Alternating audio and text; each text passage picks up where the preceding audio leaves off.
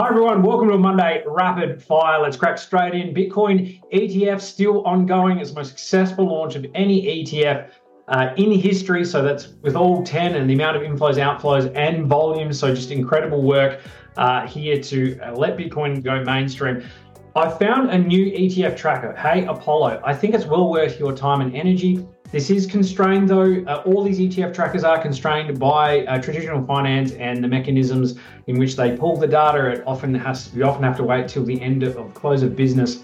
Also over weekends they're closed. So a lot of this data, especially when you see GBTC selling a lot of their Bitcoin, a lot of that accurate data won't get registered the following day. So just keep that in mind, that it's not like a blockchain, and that's why we love blockchain so much, as it's instantaneous.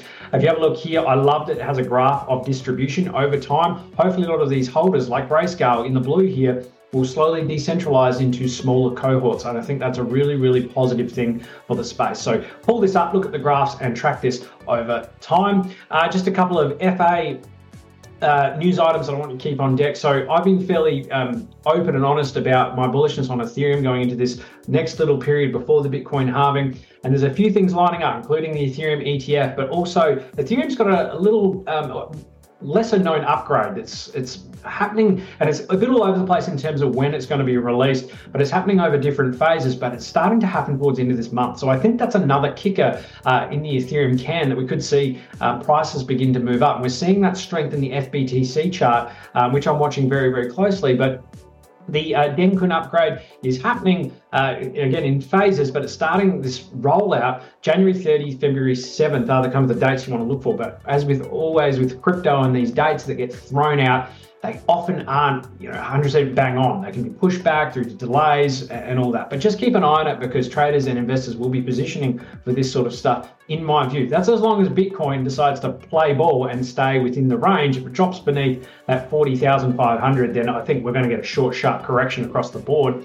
Also, Solana, we've been following it because of how strong the movement has been in 2023. It did 10x. I think Solana is kind of just getting started, but we're seeing that correction phase play out. But it's got those strong fundamentals behind it now, which is it's obvious. You can't look away from it. And with the Fire Dancer upgrade that it had towards the back end of last year, we're seeing it move towards that, or it can handle, a million transactions per second. Whether it's going to do that is another thing, but that kind of upgrade is getting rolled out throughout the beginning of this year, as well as a lot of fundamental positives coming out for Solana. So after this corrective phase, around that, let's say $70 to $85, if you can get Solana in that range, even under 100, I think that's going to look really good going into this next year. But yeah, lots of things to look forward to for Solana. So look for those tokens with relative strength during these phases. Now, Bitcoin looks like a Monty to want to drop lower, and that kind of fires a red flag. The bias is we're going to get some short-term downside here, and I'm feeling that 38,000 to 35,000 will provide the fear in the market this will need to kind of shake out some of that FOMO and a lot of that leverage in it, and also give GBTC that runway to really capitulate into this market. And a lot of the other ETFs are starting to take over anyway, which is great. I believe the net inflows from the other ETFs have started to again eclipse outflows from the sales from GBTC, so that's real positive. But this structure just looks like it wants to correct.